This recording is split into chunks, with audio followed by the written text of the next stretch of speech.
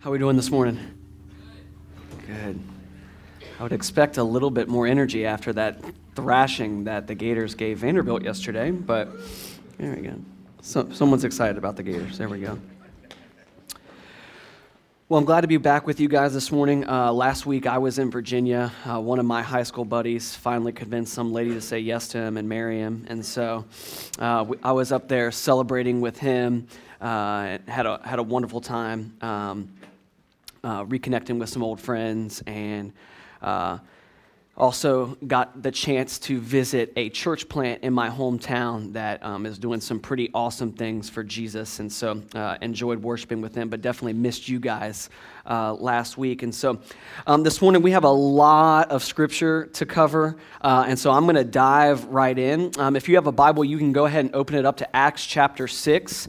If this is your first time with us, or you've been with us a couple weeks but have not received a scripture journal yet, just raise your hand. We would love to give one of those to you. That's our free gift to you. We've been giving these out this entire semester as we've been studying the book of Acts. So if you need one, just raise your hand and we'll have somebody bring one to you. And the reason we're giving those out is because one of our values here at Aletheia Church is that we actually value the Word of God, and we believe that if you have the Word of God in your hand, God will use it. We want to engage you with God's Word. We want to encourage you in God's Word. We want to equip you with God's Word, and we want to see you empowered with God's Word to make much of Jesus in your school, in your classroom, in your workplace, in your neighborhood, with your family. And when we believe that God's Word will empower us to do that. And so we also believe that if we are encouraging one another, if we are equipping one another, if we are empowering one another, that we will make much of Jesus, which is the whole reason why we exist in the first place. I said all the way back in our first sermon as we started the book of Acts that the thesis of the book of Acts is that Jesus gives this command to his disciples before he ascends into heaven at the right hand of the Father, that we will be his witnesses when the Holy Spirit has come upon us in Jerusalem and in Judea and in Samaria and to the ends of the earth. And so that is exactly what the early church was doing, is they were living out the implications of Acts chapter 1, verse 8. Seeking to fulfill that mission and make much of Jesus as they planted his church. And that's why we've entitled this series in the book of Acts, Go and Tell, because that's exactly what Jesus tells us to do. He says, go and tell everyone you come in contact with the good news of what Jesus Christ has done for us. And what we've seen as we've been studying this book together is that the Holy Spirit empowers us for ministry if we are in Christ. That we are empowered and indwelt by his Spirit to witness to the glory of God to everyone we come in contact with. To witness, to trust the Scriptures, to be bold, to preach, to serve, to do true ministry. We've seen these different themes week after week after week, but they've all been centered around that one central theme and idea of witnessing to the power and glory of Jesus Christ. And so, this is what we're going to see this morning. This is what Stephen is going to show us in this story that we're going to see play out in the end of Acts chapter 6 and all of Acts chapter 7. And what we're going to see is that we can follow Jesus, we can serve others, we can preach the gospel, we can make much of Jesus, and that might not bring us fame and notoriety, which we often seek, but it may even, like in Stephen's case, lead to extreme persecution and death. And yet we can see in the midst of that, in Stephen, a number of things that deeply motivated him to be courageous, even in the midst of persecution and opposition. So I'm not going to read Acts chapter 6 for you guys again because Charlotte did a great job of doing that. But I just want to unpack and understand so that you understand what is going on there. So there at the end of Acts chapter 6, verses 8 through 15, we're represented with this guy named Stephen.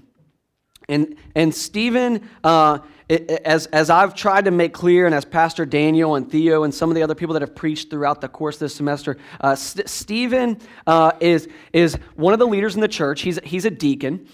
He's shepherding and pastoring the church, but there's nothing really super special about him. And that's one of the things we've been trying to get across to you guys is the people we're seeing that we oftentimes would consider heroes in the book of Acts really are just fairly normal men and women who are just doing things with the indwelling Holy Spirit inside of them, working out the implications of the gospel. And so, as we tend to have these feelings of inadequacy when we look at people in Scripture and some of the bold things they do, we need to kind of hit a reset and be reminded, hey, Stephen, there wasn't anything super special about him. There wasn't anything super extraordinary about him. Like for example, right?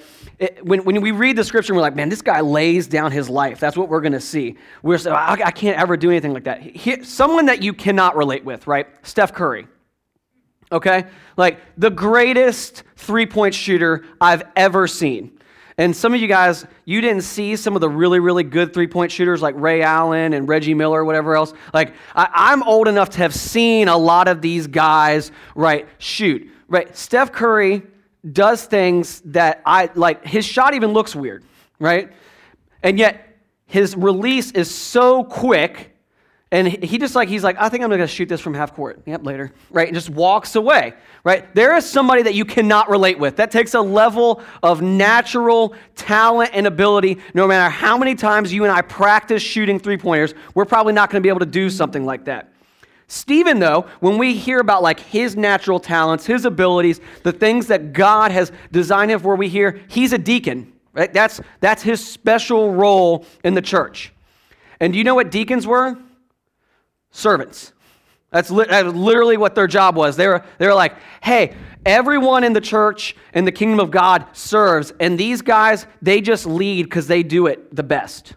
So it'd be like if there was a job for who could clean the toilets the best and who could lay out food and organize things the best. That's the type of stuff that Stephen was good at. But you know what Stephen did? He loved Jesus. He loved Jesus dearly. And because of his love for Jesus, we're going to see in him a great courage in the midst of extreme persecution. And so as Stephen is serving and doing ministry, as they said there in verse 8, Stephen, full of grace and power, was doing great wonders and signs among the people. What immediately comes after that is opposition from various groups of people. You've got the freedmen, you've got the Cyrenians, the Alexandrians, the Cilicians, and the Asians, and they all are seeking to dispute with him because they didn't like his ministry.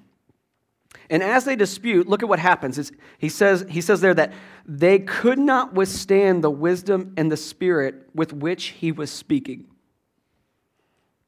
Right, so you have these extremely intelligent synagogue leaders, religious leaders opposing the work that Stephen is seeking to do, right, as he's feeding the homeless, as he's helping the poor and orphan and widows, as he seeks to do all these various things, right, you have these various groups standing up to them saying, hey, we don't like what you're doing, we want you to stop. And as he's doing these things, they come at him, and it says that they could not withstand the wisdom and the spirit with which he was speaking. And we're going to notice in his rebuttal to them in Acts chapter 7 that there's nothing really all that special about his ability. But their response continues to be, as he pushes back on them, more and more opposition. And so these opposers, right, oftentimes in Scripture, right, we would probably call these guys wolves, right? They come in, they look like they're followers of God, they're people that love God, or they claim to love God, but really what they're seeking to do is devour and create disruption and destroy the work of the gospel in the hearts and lives of these men and women. And as they seize him, they bring false witness about him. And I want you to notice something that they try to do. Notice how it says earlier as they challenged him that they were unable to deal with the wisdom that he was sharing. So one of the things I want you to notice is if you're here this morning, you're like, I'm a follower of Jesus, I've been following along our study in the book of Acts. One of the things we've been talking about is this idea of going and telling and making much of Jesus. What is that going to look like for me? Oh, well, Pastor Kevin, Pastor Daniel, Pastor Theo, different people have been saying over the course of the last couple months that I can expect opposition and to not always be liked, but that I can power through because I'm empowered by the Holy Spirit to do these things. Right? As we're thinking through this, one of the big key things I want you to see this morning is as you grow and as you are empowered to live out gospel witness in your life, right, here is what you're going to see. As people are unable to stand against the truth of the gospel, what they'll start doing instead is having one goal, and that's discrediting the ministry that Stephen is doing by discrediting Stephen himself. Right? Notice how they don't start in on like why Jesus couldn't be the Messiah. They don't argue about whether Jesus really rose from the dead or not. They don't argue scripture with him. What do? They're like, hey, we know this guy, Stephen. We see these things about him. We see that he's doing ministry and making much of Jesus. But the reality is this. He's a liar. We know he's a liar, and he's creating all these different problems. And so they immediately attack the character of Stephen. Right? And I think a consistent theme I see in young and old believers alike is when we tend to shrink back, right, from our beliefs and our love for God when we're brought in a situation where we're being opposed. One of the primary things that happens is someone starts trying to discredit or call our character into question or call our intelligence into question, but they don't attack the gospel, they attack us.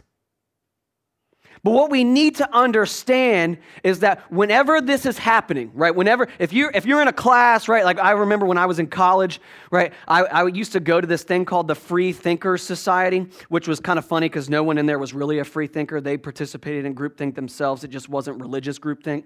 And so they kind of had their own thing going. But what was interesting is I got into relationships with some of the guys in that group, and as we would talk, right, the more I was able to answer their objections and reasonably hear what they were talking about, the madder they would get. And the more mad they would get, the more they would start coming after me instead. Well, you're a Christian, but you're doing X, Y, Z. And it's like, well, yeah. Right? Because the reality is this. If the gospel is unable to be discredited, which over the course of the last 2,000 years, guess what, guys? It's stood the test of time. Right? What's going to happen then is that those that seek to disrupt and create issues are going to instead do something else, which is attack your character. But what you need to understand is that while they're trying to discredit your character and tear you down, what they're still opposed to is the gospel. Right? Throw 1 Corinthians chapter 1, verse 22 through 24 up.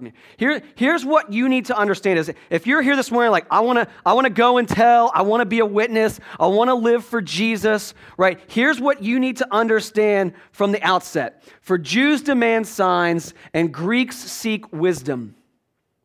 But we preach Christ crucified, a stumbling block to Jews and folly to Gentiles. Is everybody tracking what Paul is saying there? He's saying for Jews, right, the cross of Christ itself is a stumbling block that they struggle to believe in and that Gentiles think it's crazy. But to those who are called, both Jews and Greeks, Christ, the power of God and the wisdom of God. Right? This is what we're dealing with. That by believing in Jesus and trusting in Jesus, the vast majority of those that you will come in contact with are opposed to the very idea of the gospel because, guys, guess what? The gospel is offensive.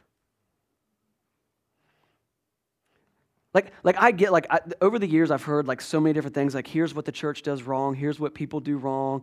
Christians are screwing everything up. If Christians were just better at what they did, more people would love Jesus. I don't know if that's true or not. The gospel starts off by telling you and I that we are deceptively and deceitfully wicked to our very core, and that there is nothing we can do to rescue ourselves. if you were going to start a religion where you wanted to control people, I would advise you not to start with telling everybody that they suck. And yet that's exactly what God does in Scripture, right? We open it up and God's like, y'all suck. Every one of you. And you look around, he's telling me I suck. It's okay, look to your left, look to your right, that person does too. And then look at me, I do as well. Right? We're all in the same boat. We have all transgressed against the glory of God, and we are born into sin. And therefore, the gospel is offensive. But because it's true, right? When people set out to oppose the work of ministry, they're going to try to discredit you. And that's exactly what they seek to do with Stephen. And so the question we can ask ourselves is not if we will face opposition if we begin to witness properly to the glory of God. We don't need to ask whether we will face opposition, but we need to ask, how will we face that opposition? How will I face those that seek to discredit me? I mean, some of you guys can relate with some of this, right? Because no one in this room has probably ever faced the level of opposition that Stephen did, or are you going to, more than likely, unless God calls you to go to some closed, dark country where the gospel, right, is illegal. But here's the reality, like, what do you do if your one doesn't want to talk to you about God? What are some of the tactics they'll use to try to get out of a conversation about God with you? What about being afraid to stand for truth in your classroom or in the workplace? What about knowing you'll be opposed by your family if you start talking about your new faith in Christ? Right? One of the biggest things I remember is like after I was a new believer, the people I was most afraid to share with was my family because they knew the worst parts of me. And I knew that they would challenge me on that. And what we're going to see from Stephen in Acts chapter 7 is we're going to see three things that he does that show us how we can be courageous in the midst of persecution and opposition. And so we've got a ton of scripture here. I'm going to try to highlight things, but we're going through about like 60 verses, so just hold on to your seatbelts because we're going to get moving. But as we move through this, right, three things that Stephen does that we can learn from and we can ask God to help us to grow in. Right? The first one is this. Stephen is courageous in God's word. Right, look at verses 1 through 8 of Acts chapter 7 with me. Look at what Stephen does. And the high priest said, "Are these things so?" And Stephen said, "Brothers and fathers, hear me. The God of glory appeared to our father Abraham when he was in Mesopotamia, before he lived in Haran, and said to him, 'Go out from your land and from your kindred, and go into the land that I will show you.' Then he went out from the land of the Chaldeans and lived in Haran. And after his father died, God removed him from there into this land in which you are now living. Yet he gave him no inheritance in it, not even a foot's length, but promised to give it to him as a possession and to his offspring after him, though he had no child. And God spoke to this effect, that his offspring would be sojourners in a land belonging to others, who would enslave them and afflict them 400 years. But I will judge the nation that they serve, said God. And after that they shall come out and worship me in this place. And he gave them the covenant of circumcision. And so Abraham became the father of Isaac and circumcised him on the 8th day. And Isaac became the father of Jacob, and Jacob of the 12 patriarchs. So notice how immediately, right, the high priest comes before Stephen and says, "What do you have to say for yourself, basically? Are these things true about your character?" And what does Stephen do? He doesn't pull out the best apologetics lesson that we could read a book on. He doesn't start using human philosophy or wisdom. He doesn't start trying to even discount or discredit the false witness that's being brought against his character. What does he do? He's like, "Hey, we're all Jewish here. Let's talk about the Bible." Right? He runs straight to Genesis. He runs straight back to the Word of God because he trusts God's Word. Right? He says, "Hey, remember our father Abraham? God chose him. Right? Remember him? Remember that idol worshiper running around Haran with his dad? God just picked him for no other reason than that God wanted to choose him. There's nothing special about Abraham, and yet God said to our father Abraham, hey, go out from this place. I've chosen you. I'm going to bless the nations through you. And then I'm going to give you a son, and in that son, I'm going to give you the sign of circumcision, which is a reminder of the promise that I've given you. He's like, hey, remember our father Abraham? And then he moves on, right? Then he's going to move into Exodus. Look at verse 9. And the patriarchs, jealous of Joseph, sold him into Egypt. But God was with him and rescued him out of all his afflictions and gave him favor and wisdom before Pharaoh, king of Egypt, who made him ruler over Egypt and over all his household. Now there came a famine throughout all Egypt and Canaan, and great affliction, and our fathers could find no food. But when Jacob heard that there was grain in Egypt, he sent out our fathers on their first visit. And on the second visit, Joseph made himself known to his brothers, and Joseph's family became known to Pharaoh. And Joseph sent and summoned Jacob, his father, and all his kindred, 75 persons in all. And Jacob went down into Egypt, and he died, he and our fathers. And they were carried back to Shechem, and laid in the tomb that Abraham had brought out a sum of silver from the sons of Hamor and Shechem. And so then he says, like, hey, remember our father Abraham? God said to him, hey, remember his grandson and great-grandsons? Remember that one guy, Joseph? Remember how our fathers, right, betrayed him and sold him into slavery? Remember how God used that for good?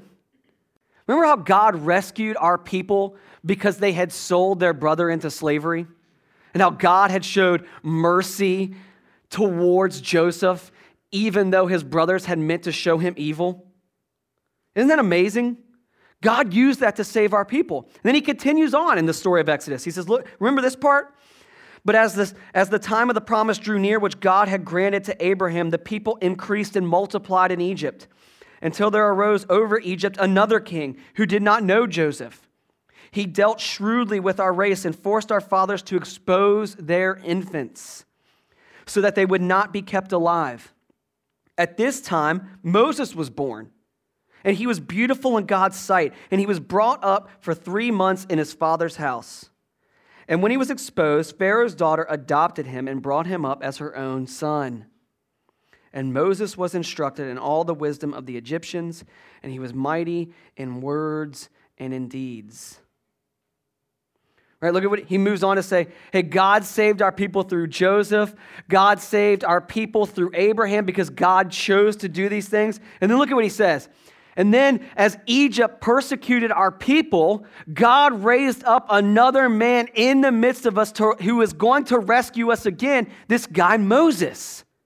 Just think about what God's been doing over and over and over again. He's not defending himself. He's literally just telling them the story and the history of their people. Right, look what he goes on to say. And when he was 40 years old, it came into his heart to visit his brothers, the children of Israel. And seeing one of them wronged, he defended the oppressed man and avenged him by striking down the Egyptians. So Moses was a murderer. That's what he's saying. He supposed that his brothers would understand that God was giving them salvation by his hand, but they did not understand. And on the following day, he appeared to them as they were quarreling and tried to reconcile them, saying, men, you are brothers. Why do you wrong each other? But the man who was wronging his neighbor thrust him aside, saying, who made you a ruler and a judge over us? Do you want to kill me as you killed the Egyptian yesterday? At this retort, Moses fled and became an exile in the land of Midian, where he became the father of 2 sons. Now, when 40 years had passed, an angel appeared to him in the wilderness of Mount Sinai in a flame of fire in a bush. When Moses saw it, he was amazed at the sight, and as he drew near to look, there came the voice of the Lord. I am the God of your fathers, the God of Abraham and of Isaac and of Jacob. And Moses trembled and did not dare to look. Then the Lord said to him, take off the sandals from your feet, for the place where you are standing is holy ground. I have surely seen the affliction of my people who are in Egypt, and I have heard their groaning, and I have come down to deliver them, and now I will send you to Egypt. Right? He's just telling them this story. Right? Egypt persecuted you. God protects Moses. Moses runs as a murderer, and then God meets him in the wilderness of Midian. And then God is going to send Moses back to Egypt to rescue God's people in the midst of persecution. Anybody else seeing this crescendo that Stephen's working towards? He's just slowly building this story.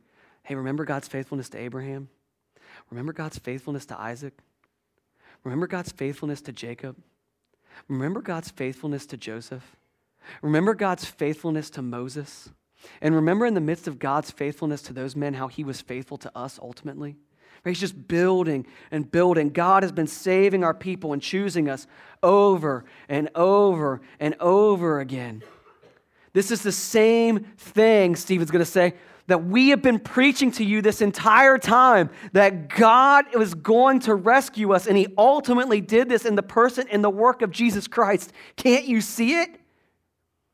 Can't you see what God's been doing over and over and over again, right? When you get to verse 35, he says, this Moses, whom they rejected, saying, who made you a ruler and a judge? This man God sent as both a ruler and redeemer by the hand of the angel who appeared to him in the bush. This man led them out, performing wonders and signs in Egypt, at the Red Sea, and in the wilderness for 40 years. This is the Moses who said to the Israelites, God will raise up for you a prophet like me from your brothers. This is the one who was in the congregation in the wilderness with the angel who spoke to him at Mount Sinai. And with our fathers, he received living oracles to give to us. Our fathers refused to obey him, but thrust him aside, and in their hearts they turned to Egypt, saying to Aaron, make for us gods who will go before us, and for this Moses who led us out from the land of Egypt, we do not know what has become of him. And they made a calf in those days, and they offered a sacrifice to the idol, and were rejoicing in the works of their hands. But God turned away and gave them over to worship the host of heaven, as it is written in the book of the prophets. Did you bring to me slain beasts and sacrifices during the 40 years in the wilderness, O house of Israel? You took up the tent of Moloch and the star of your god Rephan, the images that you made to worship, and I will send you into exile beyond Babylon. And look at Stephen's story. He's like, hey, remember when God raised up that prophet to rescue our people? What did our people do? They ignored him. They rejected him. And they worshiped false idols. Our fathers had the tent of witness in the wilderness, just as he who spoke to Moses directed him to make it according to the pattern that he had seen. Our fathers, in turn, brought it in with Joshua when they dispossessed the nations that God drove out before our fathers. So it was until the days of David, who found favor in the sight of God and asked to find a dwelling place for the God of Jacob. But it was Solomon who built a house for him. Yet the Most High does not dwell in houses made by hands, as the prophet says, heaven is my throne, and the earth is my footstool. What kind of house will you build for me, says the Lord? Or what is the place of my rest? Did not my hand make all things? He's literally just gone through the entire history of Israel in the Old Testament. He started with Abraham, and he went all the way to Solomon. And he says, hey, there's two consistent themes throughout the Old Testament: God's faithfulness and man's unfaithfulness. And God, in his faithfulness, continues to raise up prophets and men who will rescue us from ourselves over and over and over again. And even as they reject God's chosen one, God still saves. See, Stephen knows that Scripture courageously shows us God's faithfulness. And that's why he is committed to using that even as he's staring down persecution. Right? Scripture testifies to Jesus. There's this famous line, right, where you cannot open up the Bible and not find Jesus in it. Everything testifies to him. And Stephen knows that. And so he says, hey, I don't care if I'm facing opposition. I don't care what you're saying about me. I don't care what you know about me. Here's what I'm going to give you. I'm going to give you the Word of God. I'm going to give you the Word of God because that's what you need. And so here's my question. Here, you can write this down or whatever. If you're a follower of Jesus here this morning, right, and you want to live courageously in the midst of opposition, how well do you know your Bible? Are you ready to give a defense for the hope that is in you? Right? Peter says in 1 Peter chapter 3, verse 15, but in your hearts, honor Christ the Lord as holy, always being prepared to make a defense to anyone who asks you for a reason for the hope that is in you, yet do it with gentleness and respect. Right, Peter says, look, if you're a disciple of Jesus, you should be ready to talk to anybody about Jesus anytime, anywhere, any place. You should just be ready. And one of the ways you get ready for that is you know the Bible. Right, I hear a lot of this, and I've heard it over the years. Right, people come to me and say, you know, Pastor, I want to share with my one, or I want to share with my classmate, or I want to share with my roommate, or I want to talk about Jesus with my coworker, but I just don't know what I'm going to do with objections. Like how do I answer their objectives? And by the way, guys, that is an okay question to have. There's nothing wrong with being like, hey, how would I answer this objection? But here's the primary way you can think through that problem. Are you in the Word of God learning and growing, having your mind transformed by the power of God's Word? And in that transformation, growing in courage because you know what God has done for you.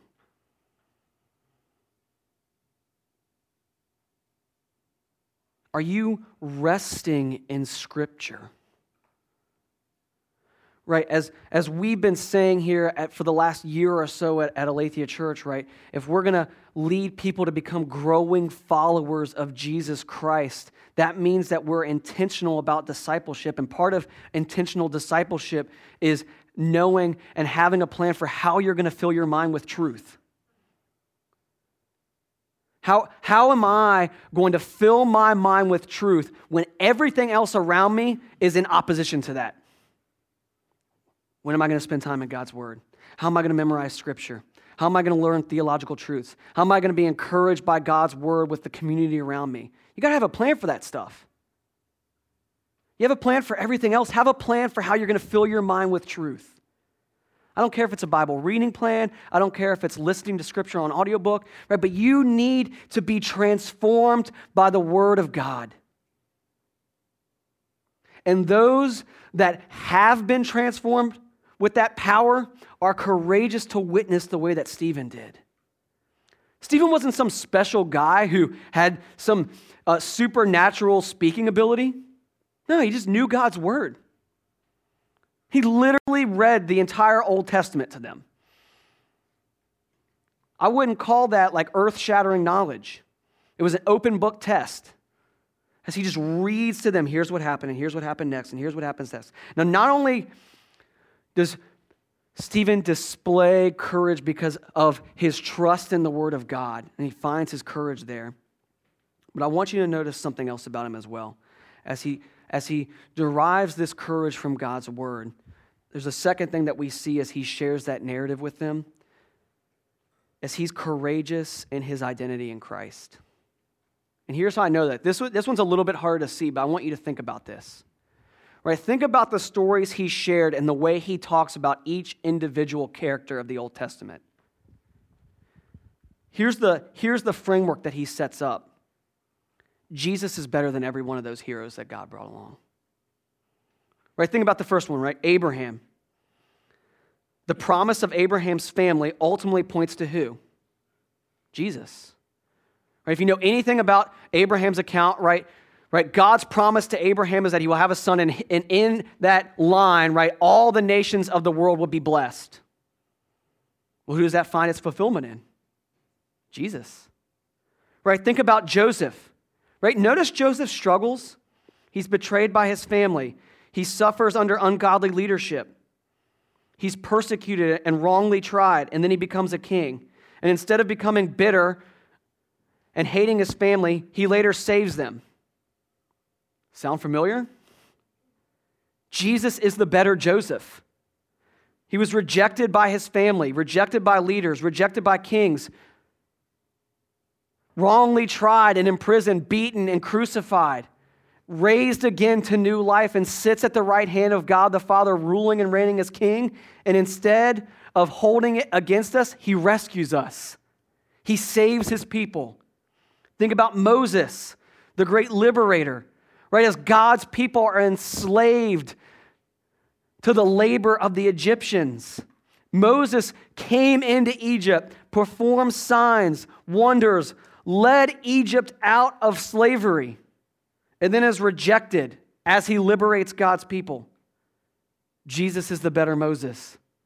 As Jesus came, liberates us from sin and death, leads us to freedom in Christ and finding our hope and adoption in God's family. See, the courage of Stephen to stare down these wolves who are accusing and attempting to discredit his ministry. Stephen sits back and says, look, I know the word of God, and I know it testifies to Jesus, and I know Jesus is better than anything you have to offer me.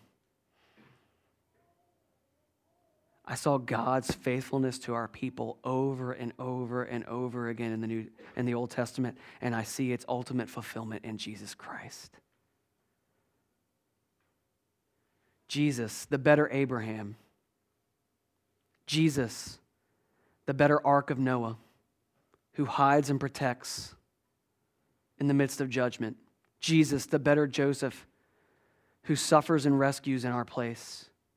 Jesus, the better Moses, who liberates his people from slavery to sin and death. Jesus, the better David, who rules and fights on our behalf as a warrior king. Jesus, the better Job, who suffers unjustly for our sake.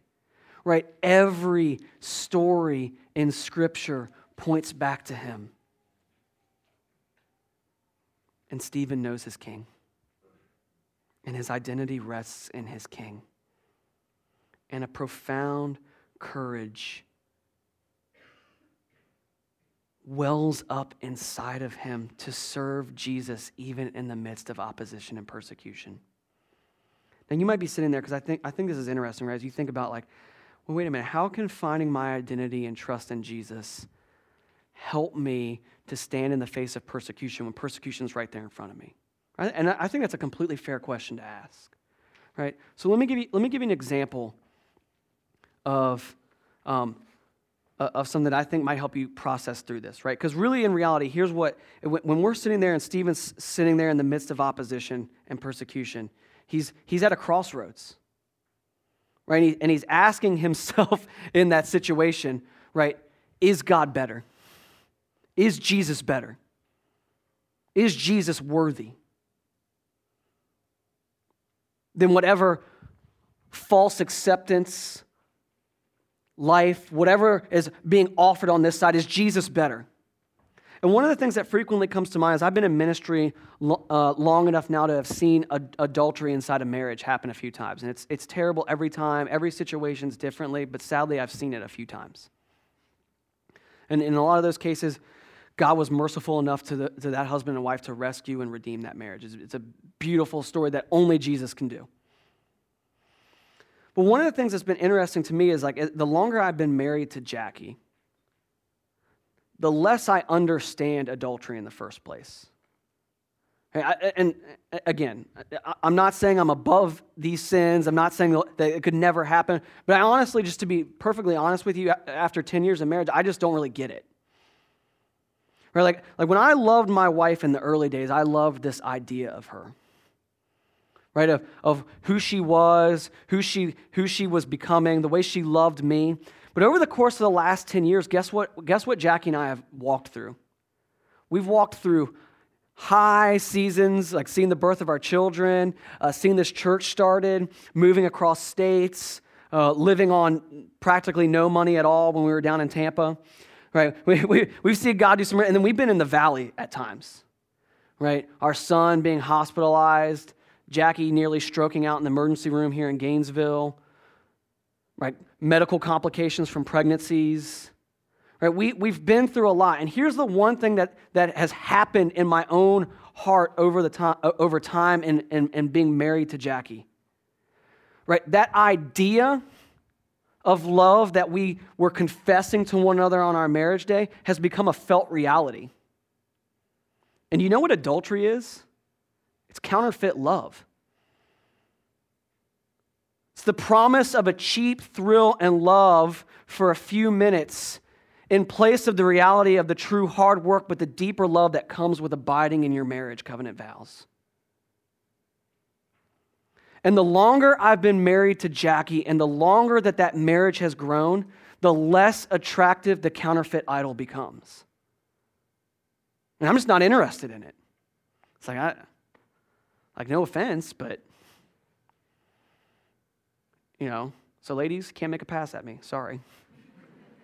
Some of you guys are like, really, dude? You really think that's going to happen?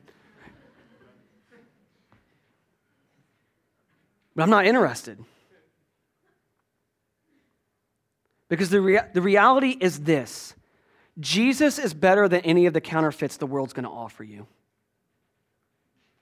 And if you are abiding in Him and find your identity in Christ, the longer you walk with Him, you will have a felt courage the way that Stephen does for his king. He knows his king. He loves his king. He's seen his king's faithfulness time and time and time again.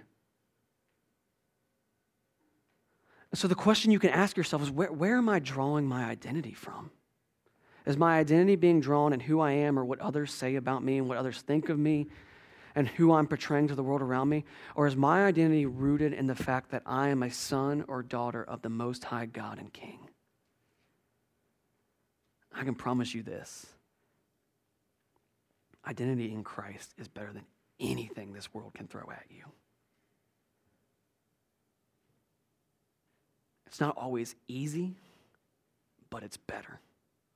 And if you can find your identity resting in the kind of hope that only Jesus offers, you will see a courage well up in you that you didn't know you had, and Stephen probably didn't know he had either.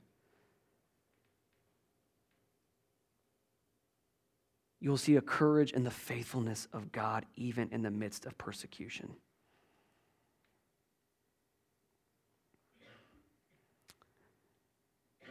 And here's the third thing I want you to see. Stephen finds his courage in God's word. He finds his courage in his identity in Christ. And the last thing he does, as he stands in judgment before these men, is he's courageous in who his final judge ultimately is. Like I was asking myself this week as I was reading through this passage and preparing this message, why do I struggle to be courageous sometimes? What causes me to shrink back in fear at times from sharing the gospel with somebody? And if I'm honest, most of the times it's fear of judgment and what that person's going to pronounce as judgment over me, what they think of me. Kevin's stupid. Kevin's unkind. Kevin's wicked. Right? Whatever it may be, I fear the judgment that person is going to pronounce over me. What if we understood judgment truly and properly? Right, look at what Stephen says here in verses 51 through 60. You stiff-necked people, uncircumcised in heart and ears. You always resist the Holy Spirit. As your fathers did, so do you. By the way, unless you really have a lot of courage, maybe wouldn't recommend coming at somebody with that necessarily. You can go for it. Just be ready for the response that's going to elicit. Which of the prophets did your fathers not persecute? And they killed those who announced beforehand the coming of the righteous one. He's referring to Jesus, whom you have now betrayed and murdered. You who received the law as delivered by angels and then did not keep it. Now when they heard these things, they were enraged, and they ground their teeth at him. But he, full of the Holy Spirit, gazed into heaven and saw the glory of God and Jesus standing at the right hand of God. And he said, "Behold, I see the heavens opened and the Son of Man standing at the right hand of God." But they cried out with a loud voice and stopped their ears and rushed together at him. Then they cast him out of the city and stoned him. And the witnesses laid down their garments at the feet of a young man named Saul. Remember that guy. We're going to see him later. And as they were stoning Stephen, he called out, "Lord Jesus, receive my spirit." And falling to his knees, he cried out with a loud voice, "Lord, do not hold this sin against them." And when he had said this, he fell asleep.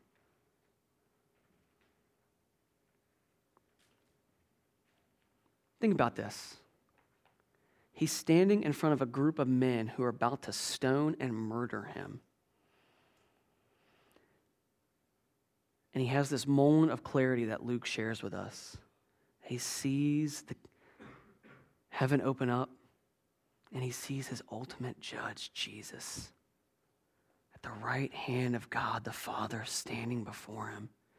And as he looks at his true judge, he rests in God's pronouncement over him that he is not guilty because he is in Christ. Even though he has a death sentence staring him in the face, he looks to his ultimate judge, Jesus. He says, "I have watched our people reject God's work time after time, and I am confident that you all are doing so again. And so instead, I'm going to look to the final judgment in Jesus." That's courage. You know, I've been in ministry long enough now, and I've been walking with Jesus for about 16 years. And I love people who, like, over the years have, like, pressed me on my worldview as I've been sharing the gospel with them, and I hear all sorts of objections, but this one's one of my favorites. A couple years ago, I was talking to some lady on the campus here, and at first I thought we were having a wonderfully pleasant conversation about God and worldviews and Jesus. And then all of a sudden, like this like flicker of rage just like lit in her eyes. You could just see it. I'm like, man, she's going to come after me. Buckle up. And she looks at me and goes, "You know, it's wicked for you to say that Jesus would be the only way one could experience and know God. That's so wicked. Do you realize how evil you are to say something like that?" I was like, whew, all right, wow. Was not expecting to be called the devil today. And as I was sitting there thinking, I was just like, God, I don't know what to say to this girl. Like, I don't know what to do. And I looked at her and I was just like, you know what? Is it wicked though? It's only wicked if it isn't true. If it's true, it's wicked not to share about Jesus with you. Stephen knows this, and he presses on in the midst of opposition because he knows it to be true. The courage in the midst of persecution to even stare down death, I can't even imagine.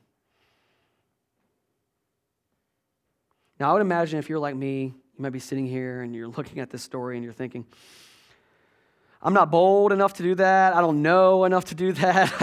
I can't imagine doing anything like that. I want to get there one day, but I'm working slowly towards being more courageous. I get it.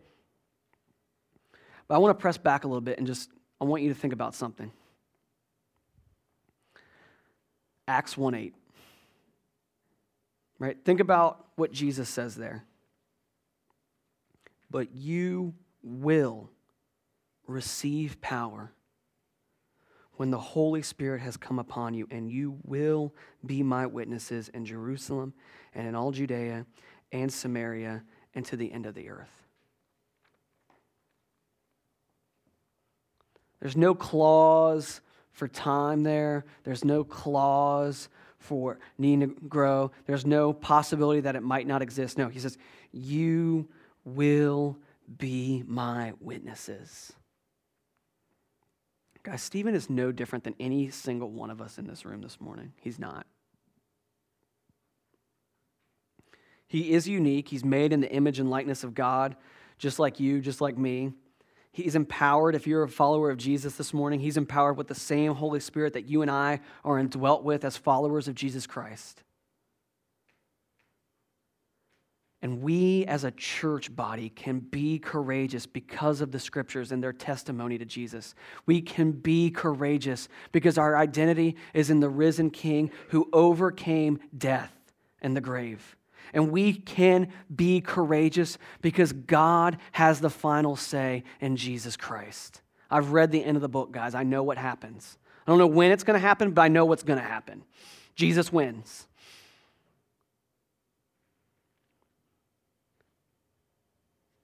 He's King of Kings. He is Lord of Lords. He is Savior of Saviors. He is the Prince of Peace testified about in the Old Testament. He's the suffering servant that Isaiah talked about. He's the Son of Man that Daniel mentioned. He's the good shepherd who looks after his flock. He's the way and the truth and the life, and there is no other way to the Father except through him. He is the true vine that we can abide in. He's the light of the world given to us by the Father. We need not lack courage because Jesus is our rock of salvation upon which the church was built, and not even the gates of hell can prevail against it. Guys, what would it look like if we as the church rested in that type of confidence?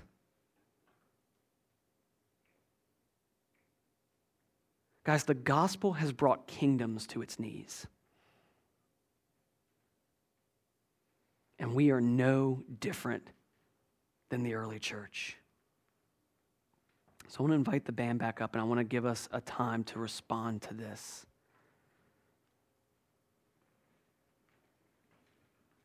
Because the question is are we living this way? And if we aren't, why not? I would venture to say that it's probably pretty safe to say that we likely are not living this courageously. Probably a fair assumption, at least not as much as we may like. Here's the good news. As I see the testimony in Scripture of our church fathers and the apostles and the disciples, guess what they did time and time again? They failed. As I read about the prophets and God's people in the Old Testament, guess what I see in them over and over again? They fail. And as I read that and I see that, guess what else I see? God is faithful on the other side. God is faithful to forgive. God is faithful to redeem. God is faithful to restore. And then God is faithful to empower. And so here's what I would invite you to do this morning. Before you come up and take communion, we take communion here every week at Aletheia, right? If you're a follower of Jesus, I would ask that you just do this for me first. That there's anything that you need to take before God and repent of, sin that you need to take before God and say, God, I haven't been living for you. I've been trusting in this idol. I've been trusting in this thing to rescue me this week. Maybe it's a relationship. Maybe it's your education. Maybe it's a job. Maybe it's your family. I don't know what it is. I have all sorts of idols myself.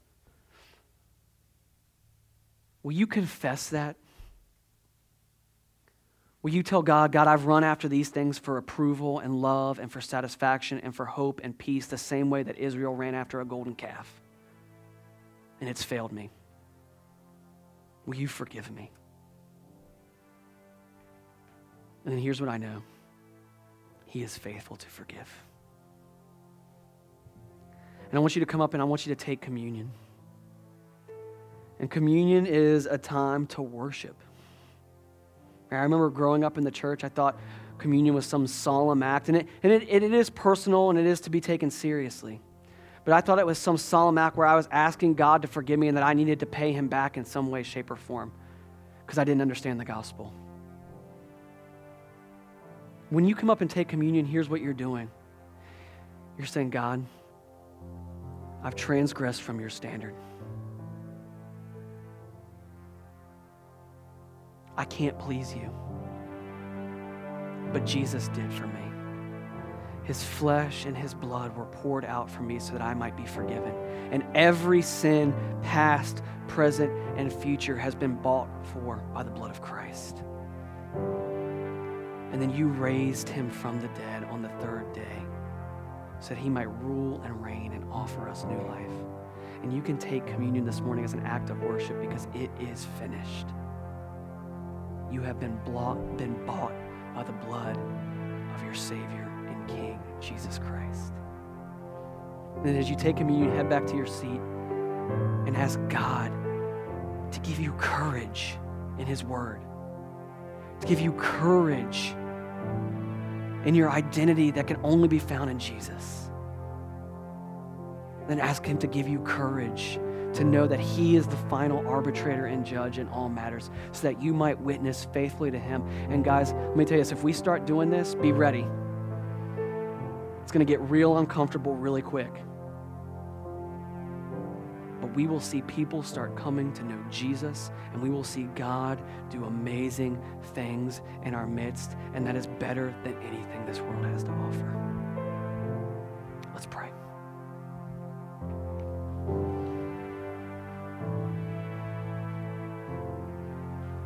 God, we want to see what you're going to do.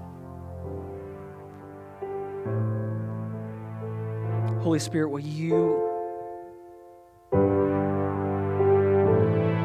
well up courage inside of us that witnesses to the glory of Jesus Christ because he is worthy. Father, forgive us for falling short of your standard, and thank you for your Son who gave it all for us. The better Abraham, the better Joseph, the better Moses. Father, use us to witness to your glory so that we might in our lifetime see a greater worship of you.